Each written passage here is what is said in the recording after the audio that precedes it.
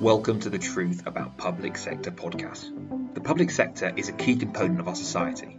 Sometimes, as a member of the public, it can be difficult to understand what challenges they are facing, the solutions they're implementing, and fundamentally, how that affects our day-to-day lives. The purpose of this podcast is to shine a light on topics and issues that are prevalent in the public sector, and hopefully, by shining a light on these problems and the solutions being implemented, it will drive a greater level of engagement from the public with public sector organisations across the UK.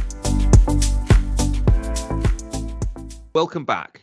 All of us in local authority need to ask ourselves this question when we're looking at programmes. What is the point of this programme? Why are we pursuing this programme at this time?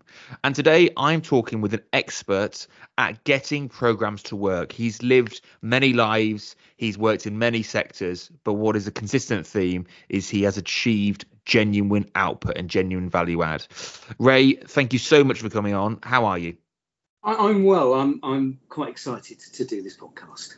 Amazing. Well, first question, what is a programme and why go to the effort?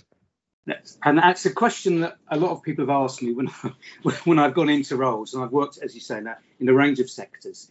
Well, I suppose a programme is a way of delivering change and transformation in a structured, managed environment.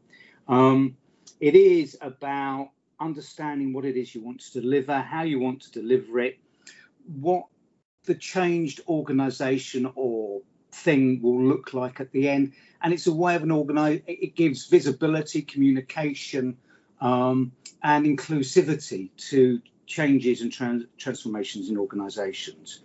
And forgive me if I just keep going on, but one of the things that is key is that these things don't stand alone. When you're transforming an organisation, it has to be in the context generally of a strategy.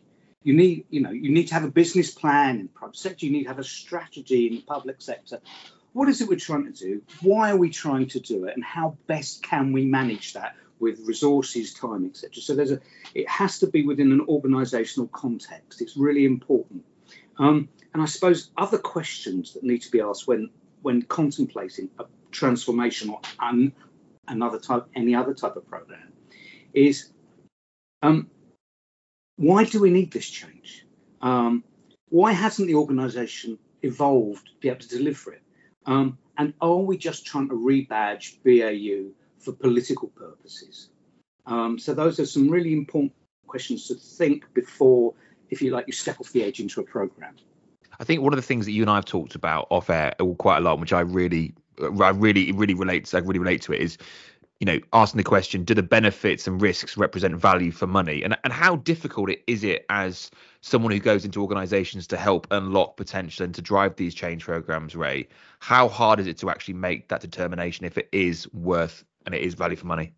Sometimes, I suppose, it can be really difficult because quite often when I'm called in, there's either a programme started or a programme needs standing up or accelerating.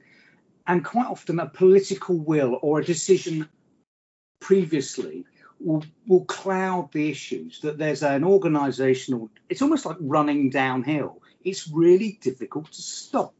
And if you like, the pressure of a political or other executive or board decision is quite difficult, and the risks and the benefits get skewed. So it's important to be aware of the risks, and those can be various. You can have programme risks, strategic risks, business risks. There are stratifications, but I suppose intuitively organisations understand what the risks of a programme might be. The benefits, and this is probably where programmes and projects are different. The benefits can be really amorphous. We want to transform. There's a shiny thing on the horizon that you can't quite see, and I see that quite a lot because it's a buzzword, and people don't really sometimes appreciate that. So the benefits can, if you like, become self-fulfilling prophecies. They're set out at the start because that's what the intention is, and therefore, of course, they'll be realised because everything is pointing at those. It's important to stand back, be objective, and look strategically, which is why I think, and it's an interesting point and maybe a bit contentious, I think it's useful to get external resource in, and it's the danger of subject matter experts. I think it was Isaac Newton, and I might be misquoting entirely, said that you can't observe a system objectively when you're part of it. It is true. Subject matter experts are already great knowledge and insight, but of course their view may be clouded. Similarly, those people from within organisations, if they're buried in the thing, can't stand back, stand up and look at it. So when looking at benefits and risks, it's important to try and be objective and get external partners or people from other parts of the business organisation in to think about the implications, because no parts of the business stand alone either. I think that's so important, and it's having the ability as a consultant, as yourself, going to organisations, or taking that step back and to have that objective view as to, does this make sense? Does it still align to what our corporate objectives are, and does it still constitute value for money? How do you go about scoping a program? Scoping is really interesting. I sort of indicated it. So there's something about ambition versus political expectation, capability and capacity.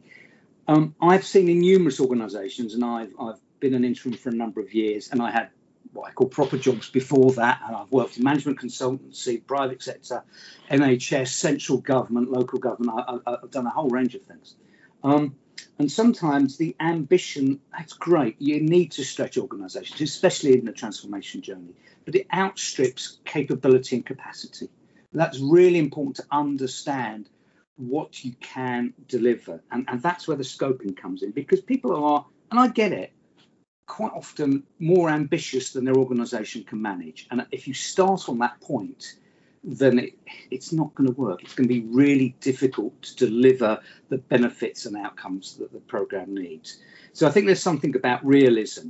And again, it's that sort of system tension about the political or board expectations of delivery. And those need to be set out and clarified really clearly early on. So you've got to have, you've got to understand what the vision, the scope it is. You've got to understand and have some insight into what the end state looks like. And that's where you scope. And as I said, if you don't have consultants in, make sure there are critical friends within the organisation and listen to the hard stuff. It can be really difficult, but it's really important to scope. You can always, and scope creep is an endemic problem right through all sectors. You can change, you can expand the scope later on. It's almost impossible to narrow the scope once you've started. So it is that old acronym, it's KISS, and you can spell it with 2 S's or 1, depending on how polite you are. But it is about keeping it simple. Manage within your capacity and capability. Otherwise, you'll end up running on the spot and you won't deliver. So scoping is important. So about capacity, capability, ambition, realism, and understanding what the changed organisation, business, or part of business will look like at the end. So you're an expert in making programs work, fair to say. What do you think, as that professional expert, what's needed to support a program to be successful? So you certainly need commitment right through the organisation. And again, my experience is that people should assume commitment is from leadership, which is really important. Have the chief exec, the board, whoever's standing up, waving the flag and go, follow me, this is great. But you need it needs to run as a flavour right through the organisation. From those people at the coalface delivering the service, those people that are going to be involved in the change, and all the surrounding parts of the business. So it's really important that you get commitment. And again, that helps things like objectives being really clear, what the benefits are, what the risks are up front. Resilience, it can be really, really difficult. So, if something starts to go wrong or goes wrong, or there are clouds on the horizon, you have to stick to your guns. Not be incredibly stiff-necked. Change is necessary. And indeed, I always talk to fellow program managers about how we manage our own lives, etc. Of course, if you're involved in change, you should be used to change. And therefore, as a program manager, program director, or senior responsible officer, or any of those things, you need to be able to change, but within parameters. And flexible, and therefore flexibility. People can be dogmatic either about methodologies or about what they're intending to deliver, and sometimes you need to stand back from the dogma and say, well, what are we really trying to do? What's the change? What's the transformation? What's the outcome we're trying to achieve here? And have that in mind. And then, of course, there's the dreaded R word, resources. is about cutting cloth. It's fine getting people like me in, but it needs to stick. That's the thing, is that I hope when I leave organisations, the stuff that I've done and worked with, I try and hand over the skills and the understanding, the insight, and make sure that the momentum and the culture has changed, that there is a continued momentum in delivering the programme or the change business as usual or whatever, and that people within the business have got the skills to hold this thing up. Because quite often, and it's a problem with projects and programmes, they're temporary structures.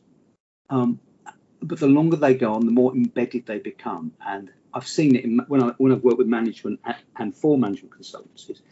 You withdraw from a business or an organisation, and suddenly the balloon deflates. All the oomph that you've put in just disappears, and it clams. Organisations will retreat to the BAU piece because it's easy and it's comfortable. Excuse me, I've got the dreaded lurgy. I do apologise. In terms of methodology use to move a program forward, how does that work? What do you think about methodologies being utilised in programs? They're really important, and there are lots of them out there, but it's about the pragmatic application. I think people use documentation methodologies as a comfort blanket, and they are important. They're really important to add structure, decision points, transparency in. But if you stick to them slavishly, if you go from page 1 to page 348 and produce all the documents, you'll have a fantastic audit trail, but you may not have delivered everything. In the NHS, they used to have a saying, and I better be careful what to say, I'll paraphrase it. It was hitting the target and missing the point, which is really important. And another one that goes alongside it, with the surgeon saying the operation was a success, the patient died. So you have to be really careful when using methodologies. And there are some really good ones out there. You can have managing successful programs, which is a sort of build on Prince 2. You have others like Lean, Agile, Scrum, Kanban, etc. A lot of those are designed either as projects, so for outputs as opposed to outcomes, or for certain industries. So I've worked as an IT project manager, and whilst IT is really difficult, it's like a story. You have a beginning, middle, and an end, and a clearly defined output. You know when you've hit success. Organisational change programs, which are prevalent in the public sector, are much more difficult to nail down. So methodologies designed for other things are helpful and useful, but shouldn't be used slavishly. And sometimes you take shortcuts. It's important to have, as I said, auditability, if that's a word. So they're useful as a framework, but don't follow them slavishly. It just adds paper to people's days. It's absolutely spot on. And one of the key points that you and I have talked about before is not being afraid to say no or stop when you're completing a program. Is that difficult as an interim? It's virtually impossible. As an interim, it's easier. Quite frankly, interims, and forgive me, are disposable goods. You don't like what we're there to impart knowledge, do something, and then go. So in a way, as an interim, it's easier to say this isn't working, this isn't going to happen for the following reasons. You need evidence quite clearly. It can't just be an intuitive feeling. The only time I really successfully stopped a large program of investment, it was in a big case tracking IT system for a government department some years ago. I was doing some business case analysis and looking at value for money. And I spoke to the director of finance and I said, you spent X 100,000 on this, you've achieved nothing. You're going to have to spend several times that to achieve anything. And quite frankly, it's not worth your while. You need to stop. It was an interesting conversation because politically, having invested an enormous amount of time, effort and money, that wasn't what they wanted to hear, but it worked. I could demonstrate, it was demonstrable that by cutting their losses, that's exactly what they were doing. And they could rethink their strategy and what they wanted to do. It did throw light. So that was the only time. There are other times where I've either been involved in curtailing a program. I did a large one, a national one for the NHS, which was a 2-year program. And after about, I think it was 12 or 13 months, the SRO, who was a very senior member of the NHS, rang me up and said, we need some of the money back? Can you deliver it in 4 months' time? And I've done 2-year program plan, complex national piece. And we reframed it, and actually I'll focus the mind, and that works. So sometimes, and it's where one of the methodologies used, we can have things like stage gates, yes, no decisions. A program board or other board meetings, you can just make a decision to say, okay, well, we've done enough, we've invested enough. But stopping a program is a really brave decision, and it's rarely done. And that's why I think there are a number of failures in the public sector, because said it's running downhill, and it's really difficult to stop running downhill once there's momentum. One of the things that I see in local government, and it's not a criticism, I think it's just the fact that sometimes it's easier to carry on doing something and kind of kicking the can along the road, because you're not going to have to confront it and kind of say that we've made an error.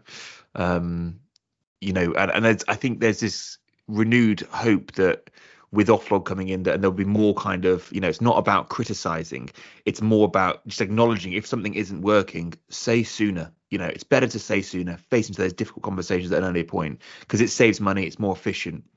Yep. You've mentioned to me about avoiding the program trap. What is the program trap? It was exactly what I've said, is that one, there's getting into a program because it's a thing that people do.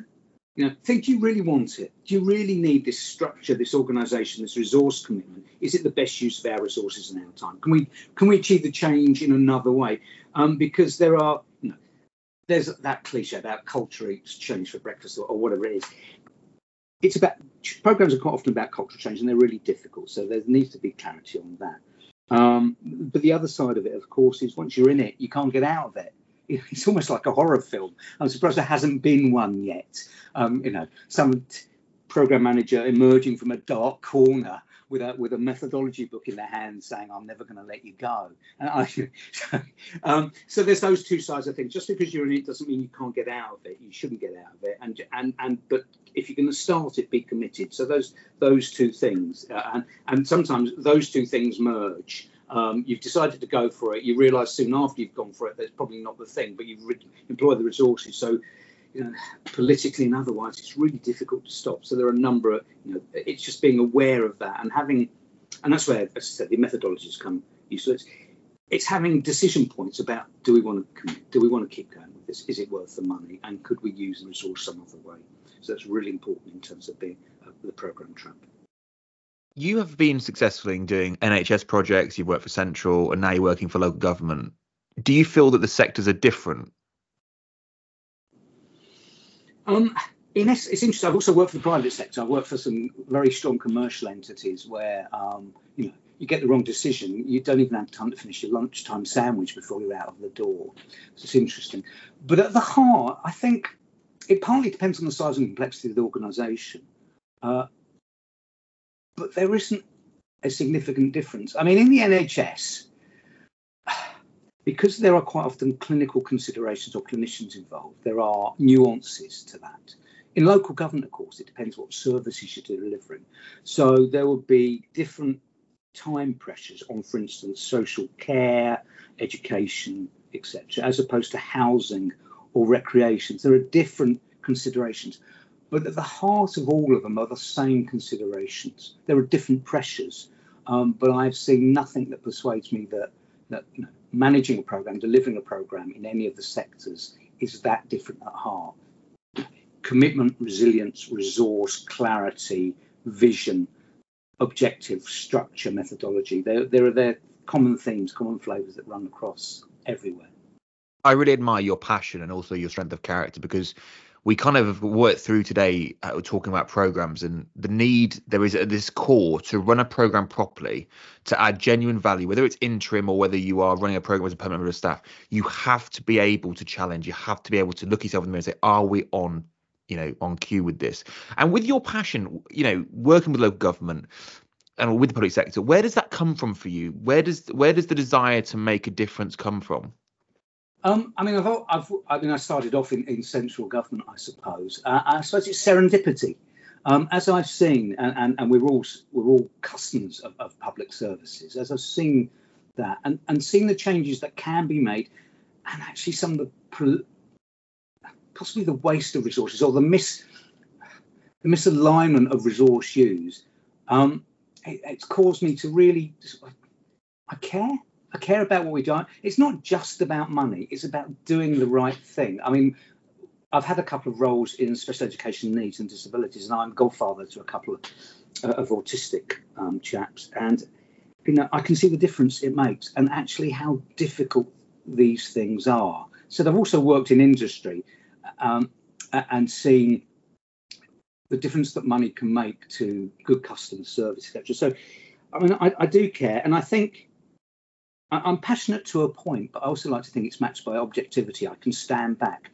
When I'm training or mentoring people, one of the things I emphasise, and they laugh, and I laugh at work when I say it, is staring out the window. You need to stare out of the window. You need to reflect. That's the other thing that I would say, is that all the people who are involved in the programme, boards, programme managers, programme directors, the other officials, just occasionally stare out of the window, metaphorically or literally. Think about what it is you're trying to do, what you're trying to deliver, and what the impact's going to be. What's the impact going to be? In the NHS, it was key that clinical pathways, etc., changes to process had real life effects. Similarly with special education needs, social care, those have real life effects. So bear that in mind. Bear the core purpose in mind. Ray, I absolutely love that, and what a poignant moment to finish the podcast on. Thank you so much for your time today. It's been fantastic. Pleasure. Thanks, Matt. We've been listening to Ray Wagner, who is a program expert. If you've enjoyed this episode, please can you give it a good 5-star review and follow the podcast for more interesting concept and hopefully constructive, supportive information that will help your life, if you're working in the public sector, that much easier. Have a great day and stay safe. Thank you for listening to the Truth About Public Sector podcast. Now, 87% of listeners who enjoyed the podcast do not leave a review, follow the podcast, or share it. Please, if you enjoyed the episode, like it, review it, and share the podcast. It allows us to keep doing this podcast for free to the public. Thank you very much.